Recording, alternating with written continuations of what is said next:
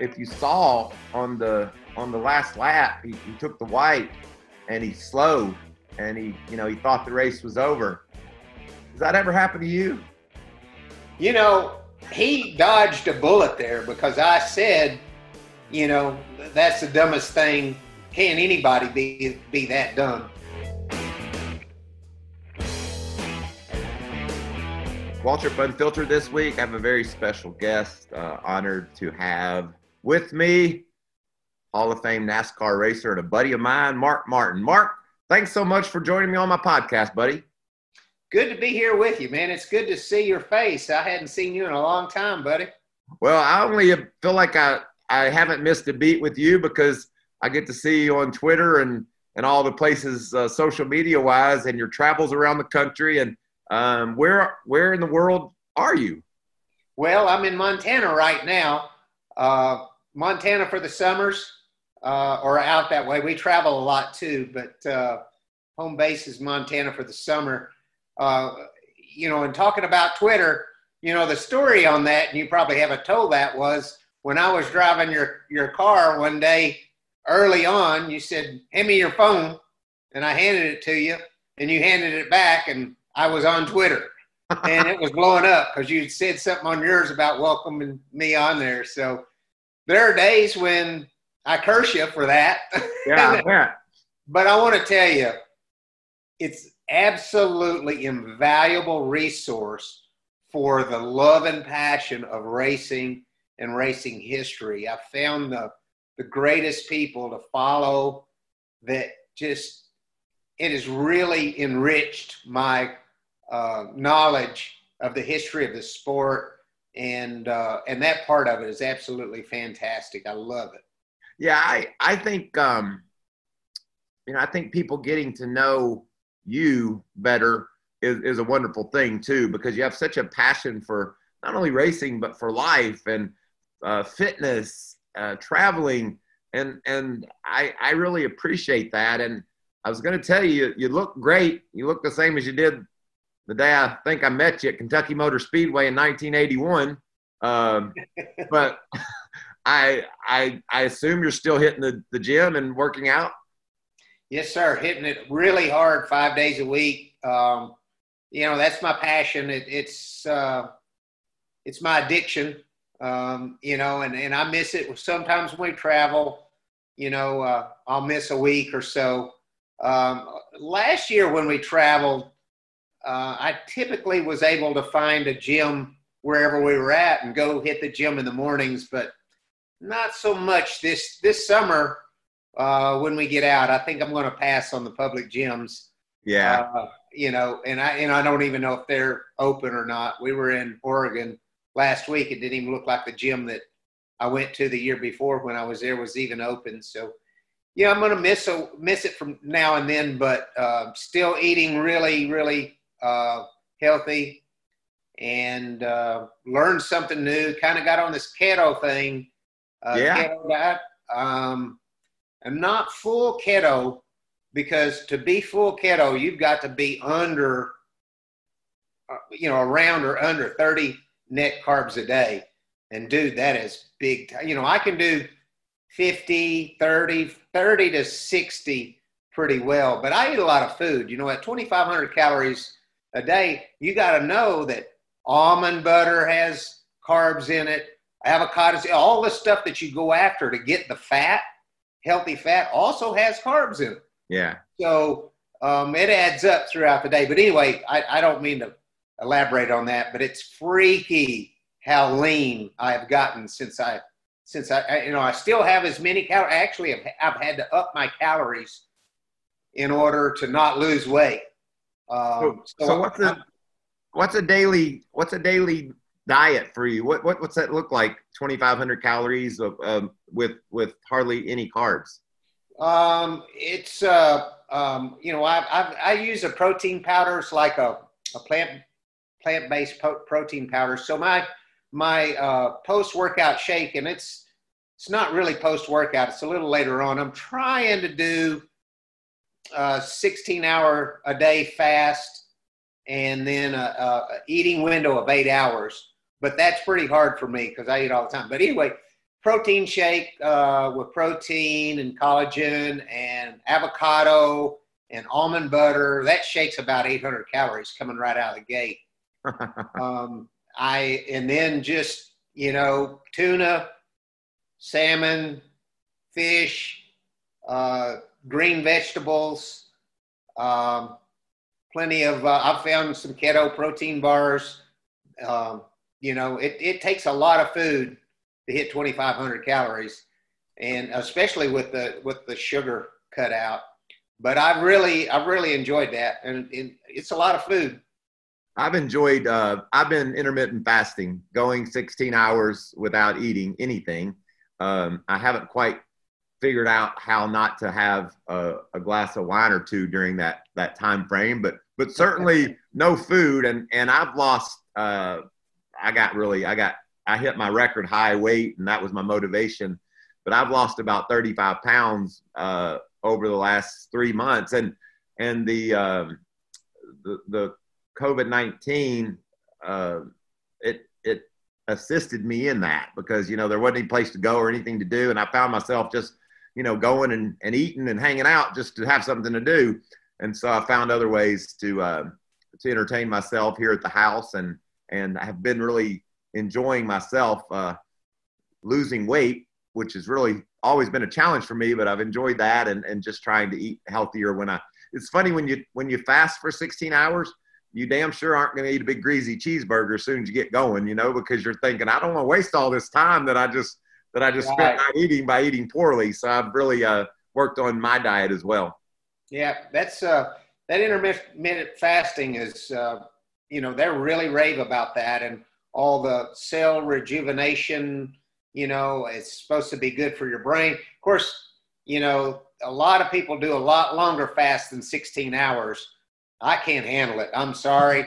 16 is a backbreaker for me. I just got to eat. I'm just a little guy in a hot furnace, man. I've got to eat. So a lot of days I make 16 hours. Every once in a while I just say screw it and have my shake. Right. I still lift at 7 a.m. So I usually have my shake about 9 or 10, sometimes 11. So, but love my training, still hitting it hard, learning how to, really do it with, train hard without without having injuries. Yes, and sir. Injuring myself. So back's doing really good, and that's good, strong as it's ever been. And just yesterday I deadlifted 245 for 2 reps. So at 125. Yeah, at 125 pounds, 245, and an old man, 61 years old, 245 ain't bad. That's tremendous. You could pick me up and put me down. That'd be pretty cool to see. I talked about, you said you're in Montana. I went out to Montana probably 6-8 years ago and raced at Kalispell, and then went whitewater rafting. I spent a week out there just taking it all in. I'm really jealous that you get to spend your summers out there and see all the beauty that it offers. You know what? Speaking of Kalispell, they closed the track permanently this summer, so it's gone. And what a beautiful little short track that was. It's really disheartening to see that, but that's kind of the state we're in right now. We really need to support our local short tracks if we can, because they might not be here if we don't. I'll tell you a funny story. I went to Kalispell to run a K&N West race, and I drove for Bill McAnally, and I qualified 5th, and I started alongside Ben Kennedy, because he was racing back then. And Lisa Kennedy came up to me and said, "Don't touch my son. Don't be running into my son." I said, "Yes, ma'am, no problem." They threw the green flag, and I think on lap 20 or something, I took the lead, and on about lap 30, I lost the lead, and on lap 50, I got lapped because Dang. I didn't know, wasn't knowledgeable on the whole saving your tires thing, and I found me a line. A short track, everything's around the bottom, but I found me a line right out next to the wall, and I was hauling till I burned all my tires off, and they won't let you have any more. So I think I finished 11th a lap down, but that was kind of a crazy night for me to learn how those guys race those cars without getting new tires every time you want them. Yeah, that tire saving is a big deal. Especially when you've got those long races on the short tracks. Yeah, you talk about short track racing and how exciting it is. What did you think about the announcement that the All-Star race is going to go to Bristol? It's going to be in July, and we're going to have the All-Star race on a short track. Yeah, wow. Well, everything about NASCAR racing right now is exciting to me. I am so proud of the sport getting back on the racetrack before anybody else and doing such a great job. It was so good to have racing back on, and I'm loving no practice, loving it. Boy, that would have been up my wheel. That'd been right in my wheelhouse back in the day. I would actually love having qualifying with no practice too, like they did at Charlotte. Only, they were restricted at Charlotte so they could run wide open, so it wasn't a big deal. But, if it was where you couldn't run wide open, there's nothing more exhilarating than trying to go out and bust a lap without ever being on the track for a year, So that was pretty good as well. But I'm loving it, and going to Bristol for the All-Star race, obviously, is going to be new, and I can't imagine it will be anything but a blast. Well, that race we just had there was a blast. I mean, it was exciting. There's so much happening there late in the race. A lot of actions, a lot of cautions. Just good short track racing like we're accustomed to seeing. Yeah, for sure. I really enjoyed it, and I'm enjoying all the racing, man. I'm glad they're back on the track. Love the Wednesday night racing or whatever. Looking forward to Talladega. That's going to be crazy. And then, on to Pocono, doubleheader. Gosh, that's going to be cool to see too. So a lot of new and exciting stuff. I'm proud of everyone. I knew it was a Herculean effort to get back on the racetrack for everyone. Yes. And the competitors and everything else. But it's been a really good formula. I think it's been fantastic. The one-day shows with no practice, no qualifying. It's been cool. Been fun to watch. Yeah, I had Steve Phelps on last week, and we talked about everything that went into getting back to racing. And not only did NASCAR get a major sport back on the track, and Fox covering the races on TV before anyone else, they've done it in a very responsible, safe manner, and a lot of obviously precautions taken. And now at Miami, we welcomed 500 guests, and we're going to have 1,000 at Talladega along with some campers. So it's cool. It's going to be cool to see fans up. I mean, ain't many of them, but it sure is better than seeing those big empty grandstands that we've been looking at. Yeah, it's the first step, first step to getting back where we want to be. So that's awesome. Yeah, it's been I can't imagine what it feels like to win the race and stop on the front straightaway and step out and not have anybody in them. That's the feeling that you get is just unbelievable. The vibe that you get from the crowd, that, and it's got to be a strange feeling for those guys to not have that. And I look forward to getting back there, one day soon. Me too. When we first started talking, I mentioned 1981 when I met you at Kentucky Motor Speedway. I think it was maybe the first time I'd ever met you. You brought your car there and raced the guys. And I want to go back to 1981 because that to me is still a pretty amazing story. You were an ASA racer. You came down south and ran 5 Cup races in 81, and you won the pole twice. I mean, you were incredible. Nobody had ever done that. Showed up like that and been as competitive as you were. What do you remember about those days, and how confident were you that when you came south, you're going to be able to run like you did? Well, first of all, I remember everything that's important. So the car was important. So my view of cup cars was an evolution of a street passenger car. My ASA cars were a purpose-built, built from the ground up race car. So that's how we built my first cup car. I wanted to build it as much like my ASA car as I could because I was familiar with it. And so it was ridiculously light. It had I had never been in the pit area, the garage area of a NASCAR race in my life. I'd only been in the grandstands a few times. And so I didn't know what they used. I wanted to use the brakes that I used in ASA. I wanted to use the brake pedals. I wanted to use the radiator, oil cooler, all these things, you know, from that, which were very small and much lighter than what NASCAR teams use. And car was stupid light. I didn't know how I would do, but I had never done anything. Everything I'd touched had been golden to that point. You know, 3 ASA championships in a row, starting the first one at 19 years old. At that time was a big deal about being that young and winning, you know, national championship like that. So we built the car, and it took 600 pounds of lead. And the left rear tire went over, you know, grain scales would only take 10 Ps, 1,000, you know, a P, we called them a P. It was 100, would only hold 10.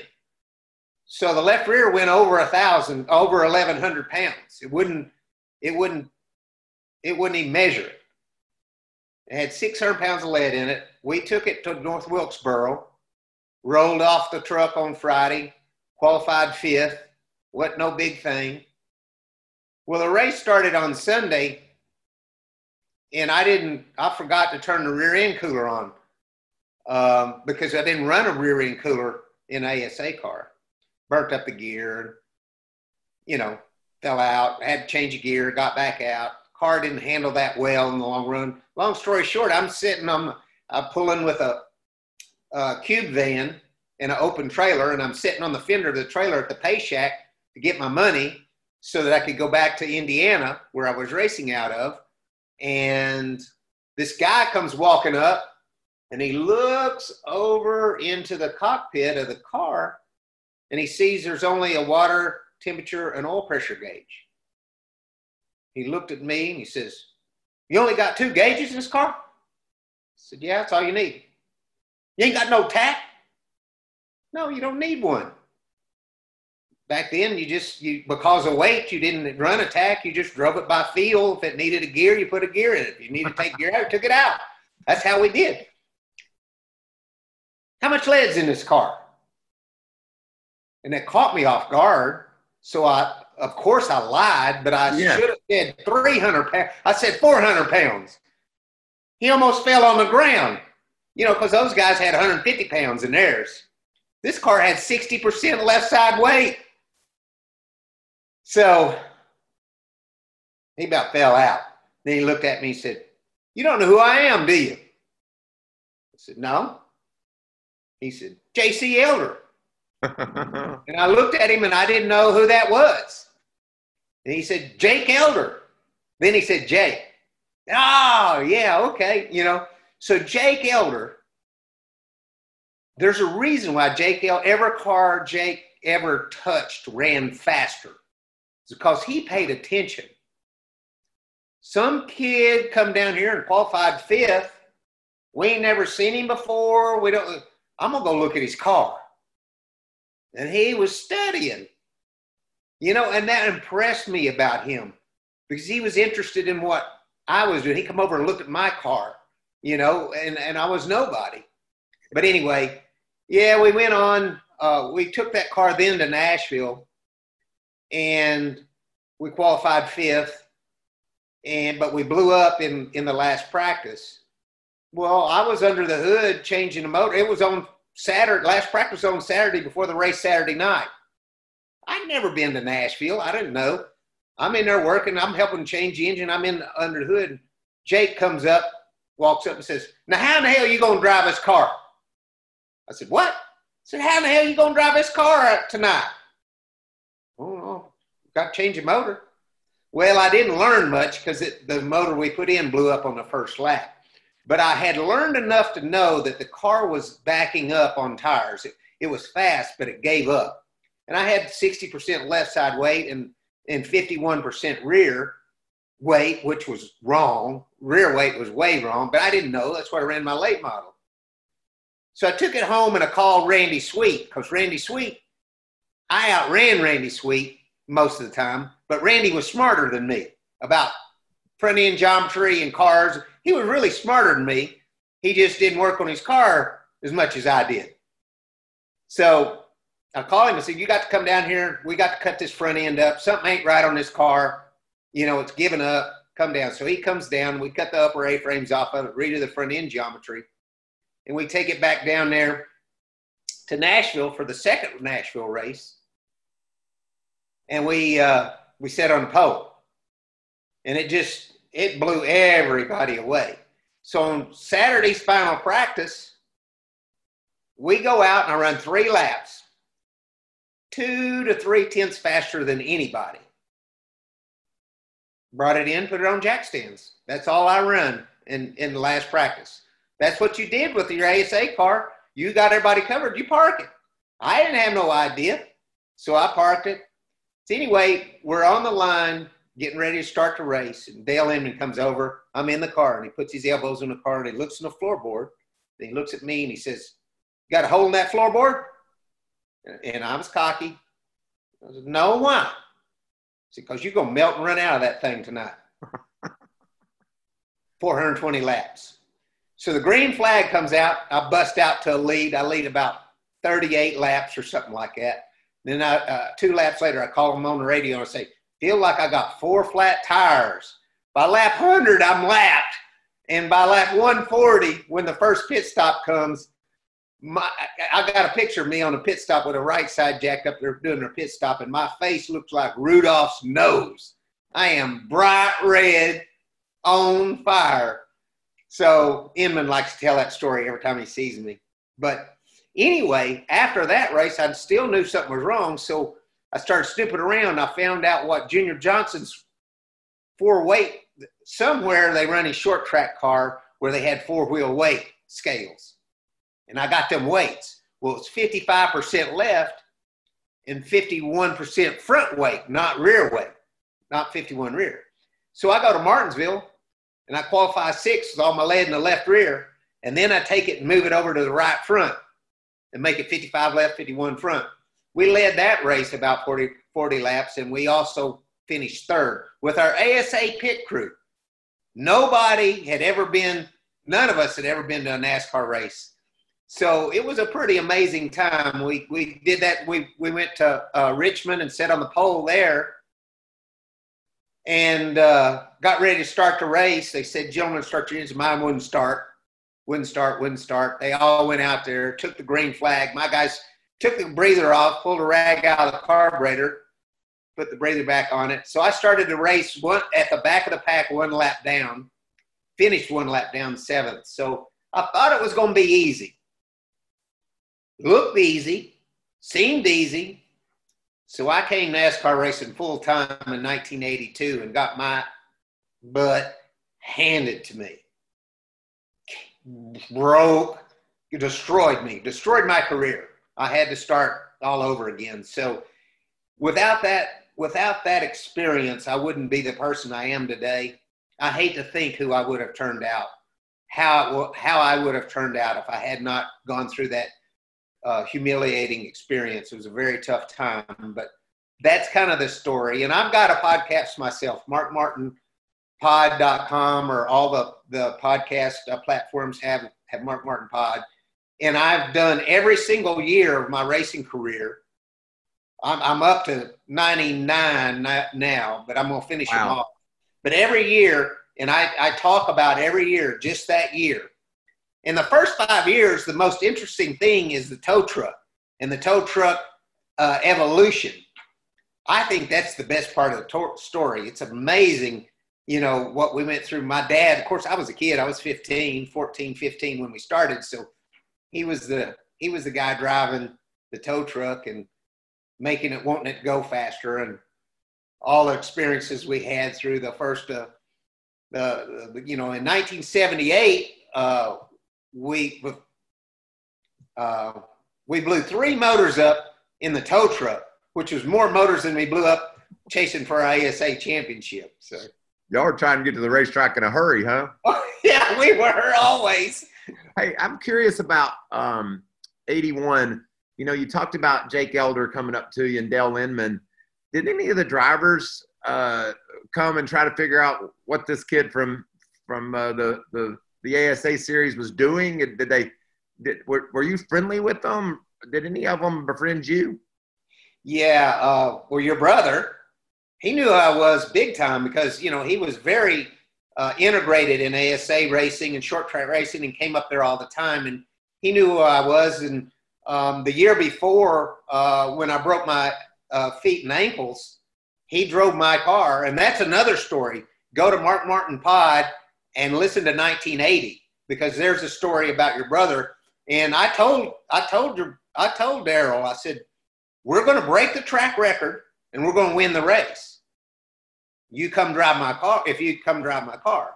And he did, and we did.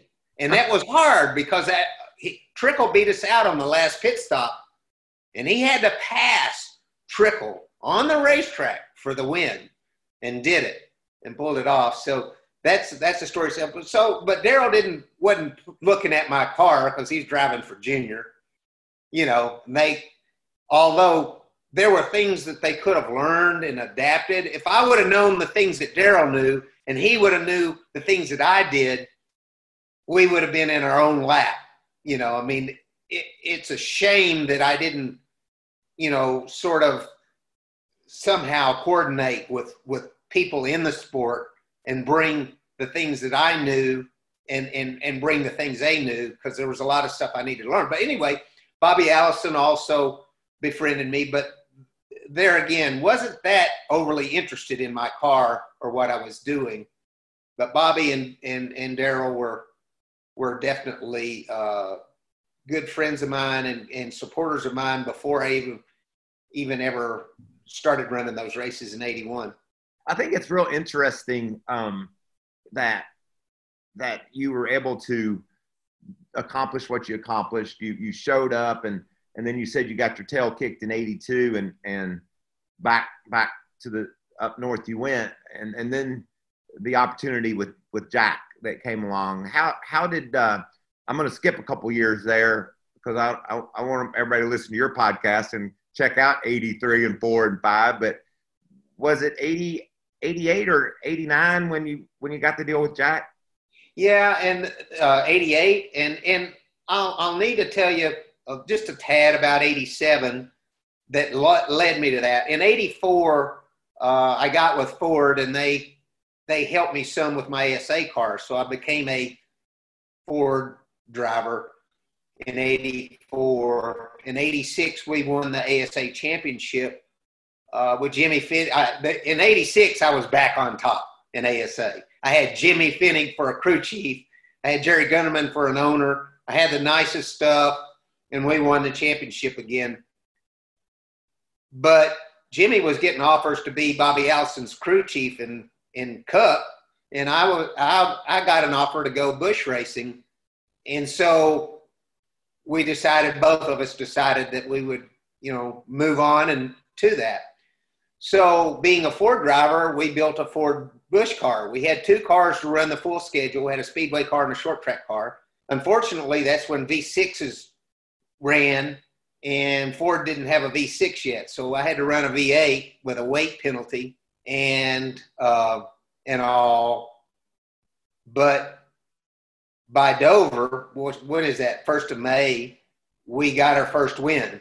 2 weeks later, we sat on the pole and got our second win, and the phone started ringing. Ford teams, but, you know, like Bud Moore, you know, whatnot. wanting to talk about 88. But Steve Neal kept calling me and saying, Jack gonna call you. Well, okay, month passes. Next time I see him, yeah, Jack's gonna call you. Another month passes. Well, he ain't called yet. Finally, he called. And I, want to come to Michigan and talk about my NASCAR program, he says. So I went up there. He took me through everything. His office was about 6 feet by 6 feet, maybe that big. We sat in there and we talked. He told me his plan. He says, I've got $3 million, my own money, and I got some help from Ford. So I got enough money to run 2 years. And this is what I'm going to do. This is the people I got, Steve Neal, Robin Pemberton. Here's the plan. Here's what we're going to do. And would you be interested in driving a car? And I stood up, shook his hand, and I really got dizzy-headed because I got dizzy. And I went home, and by the way, I never asked what he was going to pay me. Right. And it wasn't much. It wasn't much. But, boy, I had me a cup ride. And I was working with Steve Neal and Robin Pemberton and some guys with big hearts. And we built that thing. They built that thing brick by brick. And it was a good time. It was the break that I needed when no one else would give it to me. I had come once and shown so much promise and then got flushed down the toilet, and I thought I would never be a cup driver again. And Jack gave me the opportunity and the tools to do it with and the people to do it with. And I will forever be grateful to that man for that. Yeah. And y'all together started something really special in NASCAR for Jack. So I know that he's equally as thankful for you and y'all's partnership. We were talking also a little bit about drivers that knew me before NASCAR. Of course, Jack, he talked to several drivers, talked to Jeff Bodine. Then he talked to Bobby Allison about driving his car. Bobby wasn't interested, but he said, you know who you need to get to drive that car? Jack said, who? He said, Mark Martin. How about That's another thing. That's another thing I'll never forget. The first time I ever got to drive a Busch car, let me go back. First time I ever got to drive anything other than one of those little 4-cylinder cars that I showed up running in the Dash Series. Yeah. I was at Milwaukee, and Bobby and Daryl went somewhere to race that night, and there was a practice, and I was there with my Dash car, and Bobby comes up to me and says, he says, Mike, I'm not going to be here for this practice. You want to shake my car down? And I said, yes, sir. Yes, sir. That would be the best thing that's ever happened in my life. My brother had a car sitting over there that he damn sure didn't want me getting in, and Bobby let me get in his car. I mean, I'd never been in one. I didn't tell him. I guess he knew I'd never been in. I didn't tell him, but man, I just, that makes me so thankful for that man. And the times I got to fly from racetrack to racetrack with him and share his stories. He and Daryl had quite the rivalry, and it's crazy. My brother and Dale were rivals. My brother and Richard Petty, and I became friends with all these guys that I never dreamed that they would be so kind and so good to me and do things for me that they did. I'm glad you shared that story about Bobby.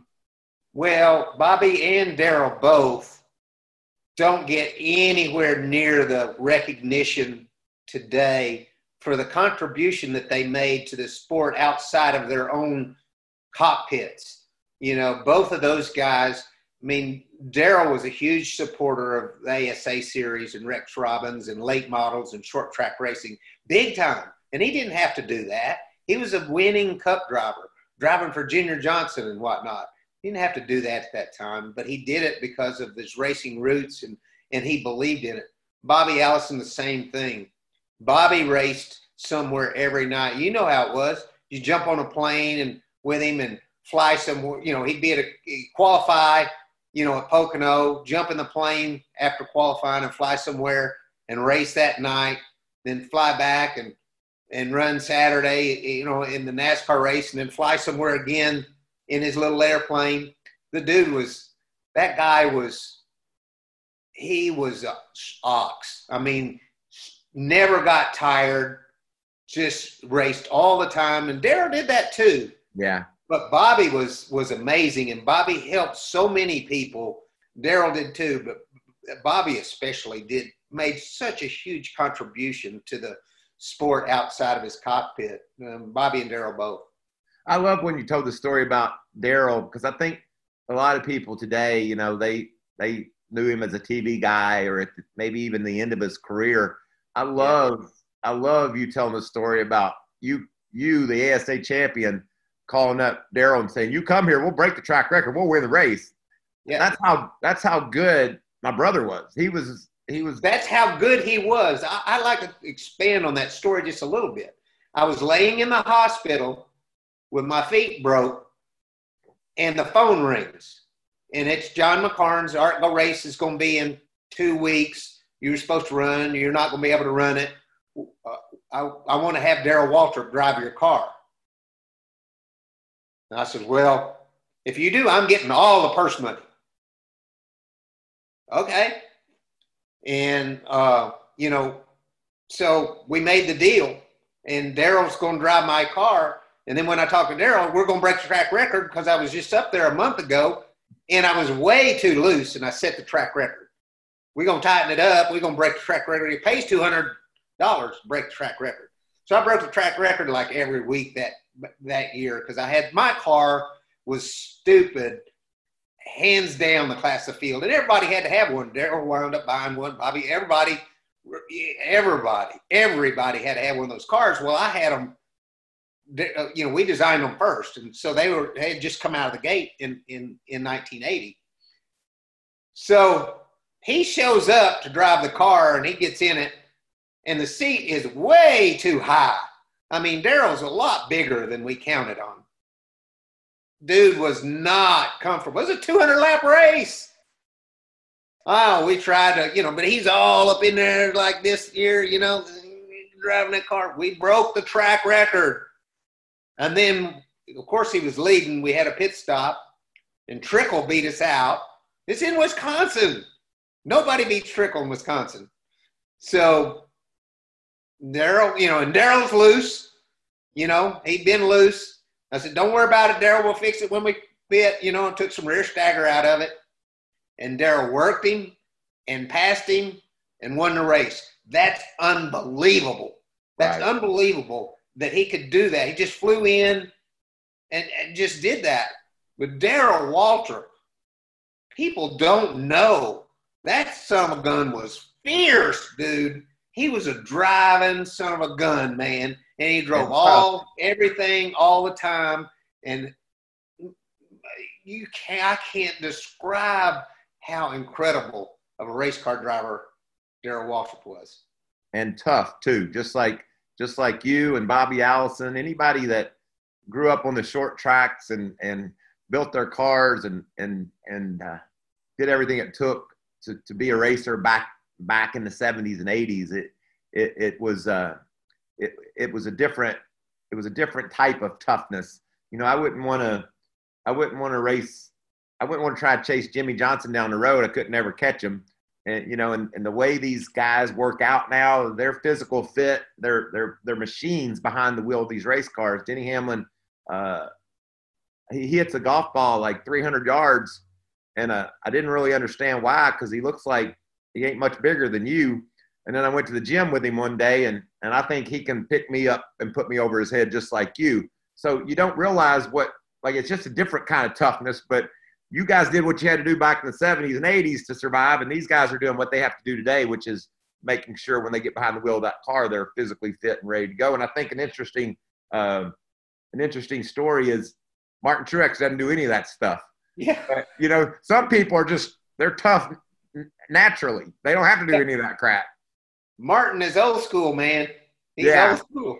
Yeah. So I saw something on Twitter. I think Sherry Pollock said the only thing he does, only time he's running is when he's chasing a bear or something's chasing him. A bear is chasing him or something, you know. So whatever it was pretty funny. But yeah, you know, Tony Stewart was the same way.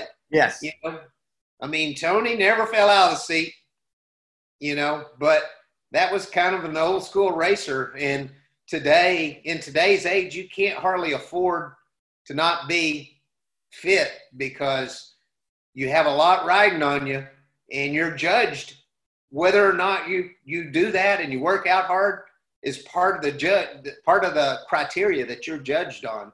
Right. And you know, it's just a different world today. I worked out because I wanted to gain an advantage. Mm-hmm. Nobody was doing it in the sport, and it was an advantage at the time. And now you have to do it just to be on equal, not to be disadvantaged. Right. When I started running because I wanted to prove to myself that I might get outrun, but I definitely wasn't going to get outlasted. And my running morphed into, I did 4 marathons, and I was really in great physical shape. And one day I was running around the racetrack at Miami, and I think it was 99 or 2000, one of those 2 years. And Ty Norris told me this story the other day. He and Dale came through the tunnel, and they just happened to glance over on the track, and there I was, you know, running around that track. And Dale said, "Ty, you see that? That's because he wants it. That's how bad he wants it. He wants to make sure he's ready when he gets a chance." And that was big for me back then, but it was part of the whole puzzle, just like your working out was for you. Right. Yeah. Now the first Cup win was Rockingham, right? Yes, in '89. We should have won our 5th race. We should have won Bristol in '88. I was running 3rd, and Bill Elliott and Jeff Bodine were running in front of me. Elliott was leading, and Bodine was 2nd. And Bodine turned Elliott around. It was 5 to go or something. So Steve said, "Pitt, we're going 3 cars on the lead lap, just us 3. Pitt, of course, Pitt get 4 tires. It's going to be an easy win, right? Because Jeff didn't come." Jack says, "Now wait a minute. Let's think about that." So we were scared. We shouldn't have been. We should have just done what we were supposed to do. But we were scared and waited. And then Steve convinced him, so we pitted on the 2nd lap. Well, of course, Elliott pitted on the 1st lap, put 4 tires on. So he lined up in front of me. And, of course, he won, and I ran 2nd. And then was '88 when your wheels all fell off at Sonoma? And you I believe it might have been '89 when the right rear. So we come in for a gas and go, and the right rear tire guy runs around there and buzzes all the nuts off the right rear. And of course, they say go, the finish, I leave. I run up there, you know, and make that left-hander, and wheel comes off, and I turn over. Dude, I thought I'd done something wrong. I thought I left there in a tire change. The last thing in the world I wanted to do is mess up. You know, I'm still vulnerable. Right. You know, I'm probably on the verge of getting fired. And now so I got out of the car and I ran all the way to the pits to find out what happened. I never will forget those pictures of you running. I didn't know what you were running, 4 or 2, but I knew you was in a hurry and you had some definite concerns. Yeah, I was concerned I had messed up. Well, then the wins started coming in Cup, and so thankful that my friend Denny won this past Sunday because he tied you with 40 wins. And I thought, I want to call Mark Martin. I want to talk to him about his wonderful career and our friendship. And Denny getting those wins, I think it's given everybody a chance to think about what a special cat you are and what a great career you had. I know you didn't win a championship. I knew you've heard that 100 times, but 5 times second in the championship standings and 40 wins. Not to mention what you did in the Xfinity and trucks and stuff. So I'm happy for you. I'm glad you're out there enjoying life too. That's pretty cool. Well, I appreciate that. I run second to all the GOATs in NASCAR except for Richard Petty, I think, in the points championship. I gave it everything I had, and I had a great career. As far as Denny goes, just congratulations to Denny. He's got many more in front of him. He's an incredible race car driver. And I appreciate the respect that he's given me over the years. And I think NASCAR is lucky to have him because he's a different character, different personality, tremendous competitor. I love what I'm seeing with he and his crew chief. I love his crew chief has really figured out how to give Denny the confidence. I mean, he's getting so much more out of Denny that you didn't think could be done. But that combination, that chemistry is so good. It's so much fun to watch. So I really salute Chris for what he's doing there as crew chief and being able to not only get the car that Denny needs, but, man, the confidence he needs. I think that sometimes the cars run better when the driver thinks they're going to run better.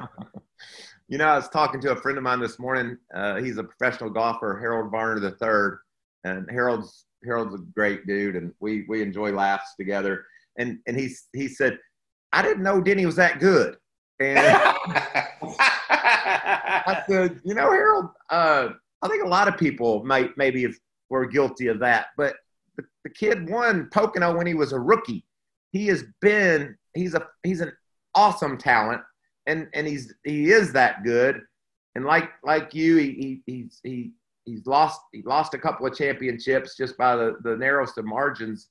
But you're spot on with that. I can tell you're tuned into NASCAR because you're spot on with Gabe Hart. They just really have a special relationship, and I'm looking forward to seeing how the season goes for him throughout the rest of the year. Do you know, Mark, that this weekend will mark the midway point of the regular season? After all we've been through, that just kind of blows me away. So we're starting to see some trends. Kyle Busch hasn't been to victory lane, which I know is a concern for that organization. Truex didn't win a short track forever, and now he wins every time he goes to them, it seems like. But I'll tell you another stat I learned today from Larry McReynolds, and if you need any stats, you call Larry Mack because he's got them. 0 for 60 on big tracks, Daytona and Talladega is Truex. So who do you when you think about Talladega, it's easy to talk about the success that how good Denny's been on the big tracks, and Keselowski. Logano seems to have that talent, and also Blaney. He seems to be figuring out these draft. And who do you think is going to be your favorite in Talladega this weekend? Wow. I think it's anybody's race more now than ever. It's always kind of been anybody's race, but it's more now than ever. When I think about Masters on restrictor plate racing, 2 people come to mind that most people don't think of. That's Michael Waltrip, and Mike Wallace was incredible as a restrictor plate driver. And, of course, Dale Earnhardt won lots of races with slow cars. Just amazing. There have been some guys that just had a knack, and there's some guys, it's a different skill set. There was a guy one day that won Talladega in a car that looked like it had hydraulic jackers in the back. It was sucked down so low, and I don't know how you said your back's all right. I don't know how it's all right after you rode that thing for 500 miles that day. Well, I had surgery. A year and a half after that, I had back surgery. So that's how I'm good now. So, but I never, it was so different. Restrictor plate racing was so different. I never understood how to make a car good for that. I didn't have that knack. And my skill set for driving a restrictor plate race was nothing more than fair or average. I never did a whole lot more with a car than I really had. There's some guys that really do that. Keselowski is the one that I think of in today's era that I don't know how Brad does it, but he seems to always find the front. But with the way the racing is, it's probably harder to position yourself and strategize yourself and drive yourself to the front of one of these things, because you can pretty much count on a green, white, checkered finish. Yeah. Pretty much. And when you have a green, white, checkered finish, it ain't about where you put yourself. It's about what everybody else does, what happens on that restart, and where all the other cars go. Now, you can take credit for being smart and being lined up in front of so-and-so or whatever, but it's not really that. It's really what everybody else does that makes your move or what you do right or wrong. And so I think that's part of the appeal of the racing is you don't know till it's over who's going to win.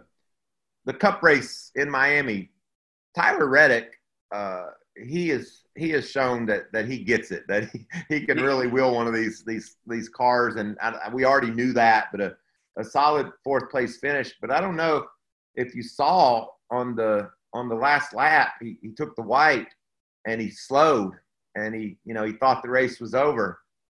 Does that ever happen to you?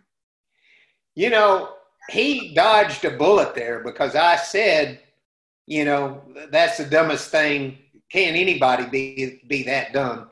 And he wasn't as dumb as me, because he managed to still finish where he was running, where I gave a win away. So definitely, yeah, I know about that. And I will never live that down. I'm probably more famous for my screw ups and near misses than I am for anything that I did that was either right or pretty good. So I'll never live that down. But the thing, I never denied it. I stepped right out of the car and got on television and said, that's the stupidest thing that anybody could ever do.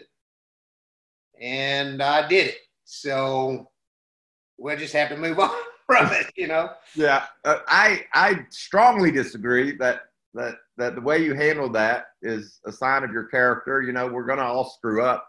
Just happen to be a lot of people watching on that one for you. But the wins, certainly, that if you hadn't had all the success, it wouldn't be funny to talk about. But you certainly have a lot of things that are more important than what happened in Bristol that day. Yeah, if I hadn't had a lot of wins in that series, that one would have hurt. If that would have been the only win that I was going to get and didn't get it, that would really be murder. But we had some good times in that series. I had a lot of good race cars, and I was in a position where Jack let me kind of define those cars during the 90s, and it kept me a job. I would have never survived. Jack would have fired me at times when we had dry spells at Roush's, because we had dry spells where we didn't run good, and I don't think I would have ever made it had I not been able to get out of that Cup car and walk over to the Busch car and go out there and win. Winning in that car kept me, because I was the one that called, said who hung the body and how I wanted the body hung and what setup went in it, what springs and all those things. I was able to define those cars. They let me define those cars, and it worked. And that kind of stuff kept me in the business. But I learned at an early age really, especially racing against Larry Phillips, if I wanted to win, I had to make my car better than everybody else's. And that paid big dividends because I wound up being able to beat Larry once in a while. And then I had to tackle Dick Trickle and Bob Seneker and guys like that, Mike Eddy and all. Same thing applied. And then the next thing I knew, I had to tackle Dale Earnhardt. And the same thing applied. Now, he would beat me with a slow car every once in a while and really pee me off. But, you know, as a rule of thumb, if I made my car enough better than his, I could probably pull it off. So that was a lesson that I learned. The car made all the difference in my career. And that's where I always kept my focus on, was on that race car. Well, you mentioned Larry Phillips. The Hall of Fame class is going to be announced this week. I know you have intimate details about the Hall of Fame, being a proud member yourself. Do you think Larry gets in? Do you think Dale Jr. gets in? What are your thoughts on the Hall of Fame class of 2020? It's so difficult. It's probably one of the most difficult things that, if you're on the voting panel, probably one of the most difficult challenges you'll face every year, because everyone that's on the ballot every year is very deserving. And you think you know who you're going to vote for, and then somebody stumps for somebody that you didn't have counted on, and they do a really good job and bring to light things that you didn't know. And then you're just like undecided then. So I'm not overly optimistic that Larry gets in. Mm-hmm. I know Mike Stefanik's numbers are absolutely astounding, but everybody that's on that ballot, you know, needs to be in there. And I don't know when some of them go in.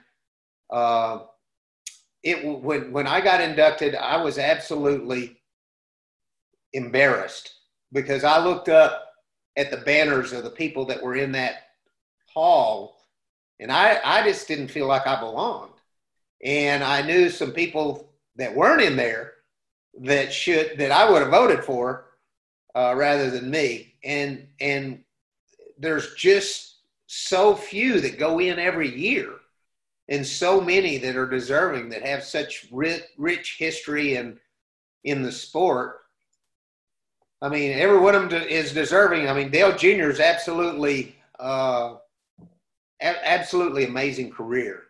You know, with 2 Busch Series, Xfinity Series championships, and all the races he won, the things he did, the way he carried the sport. The broad shoulders that that guy has, and the contributions that he continues to make to the sport, which are huge. He brings appreciation for history that not many do. Not many are able to bring that message on the level that he brings. But gosh, I don't know. Then I think about Ricky Rudd and you know, my teammate, you know, for years, Jeff Burton, and how instrumental he was in my career, and what amazing contribution he made to Roush Racing. Every single guy that's on that ballot, you know, needs to go in, and it would be cool if they could all go in this year, but I guess in time, they will all get in. Well, I'm extremely thankful that you Hall of Famer Mark Martin took a chance and came to drive for us, for Michael Waltrip Racing, when you did. And we won a few races as a team, but the most painful loss that we ever had was at Pocono when Joey got you. Going to victory lane with you would have been the highlight of my team ownership years, but just having you on my team and you being able to understand what it took to win and what we needed to do to get better, you absolutely elevated our whole organization with your presence there, and I'm thankful for that. I'll be thankful for that forever. Well, I can't tell you how thankful I am for the opportunity. It was so much fun, and you had such an incredible organization. It was absolutely phenomenal. And you were in a position to take the fight to the Hendricks and the Gibbs at that point. You had the people, the personnel. When I went there, you had the deal. And I drove an absolute freaking rocket ship. We sat on 6 poles that first year. And man, we had some wins right at our fingertips. And it was so much fun. The only year that I had as much fun as that was 2009. And in 2009, we won 5 races. So that's got to tell you something. That's the only year I had as much fun as I did driving for you. And the relaxed atmosphere there, it was so comfortable. In cars hauled, and we had great people, just a whole building full of fantastic people there. And you should be proud of what you were able to accomplish and what you were able to build and the people that you were able to get together there. That was an amazing period of time there in that period of time. Well, I appreciate those kind words. It's something that I'm so thankful I had the chance to experience. Sad that it went away, but happy that it happened.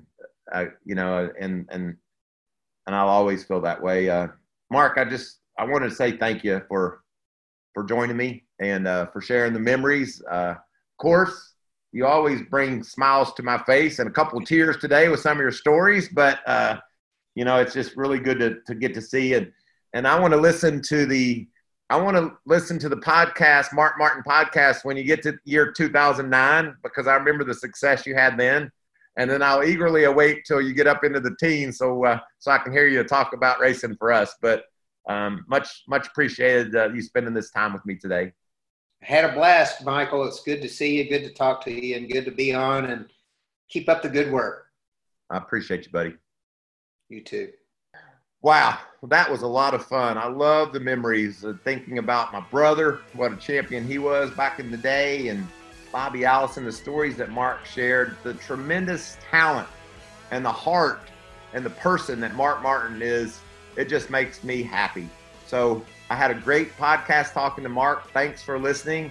Please be sure to tell your friends about Waltrip Unfiltered. They can add us on their favorite podcast app, as you've done, or you wouldn't be watching. Plus, we're on all of Fox Sports social media channels. We can be on Facebook, Instagram, you name it. Fox Sports has it. Thanks for watching Waltrip Unfiltered, and we'll talk to you next week.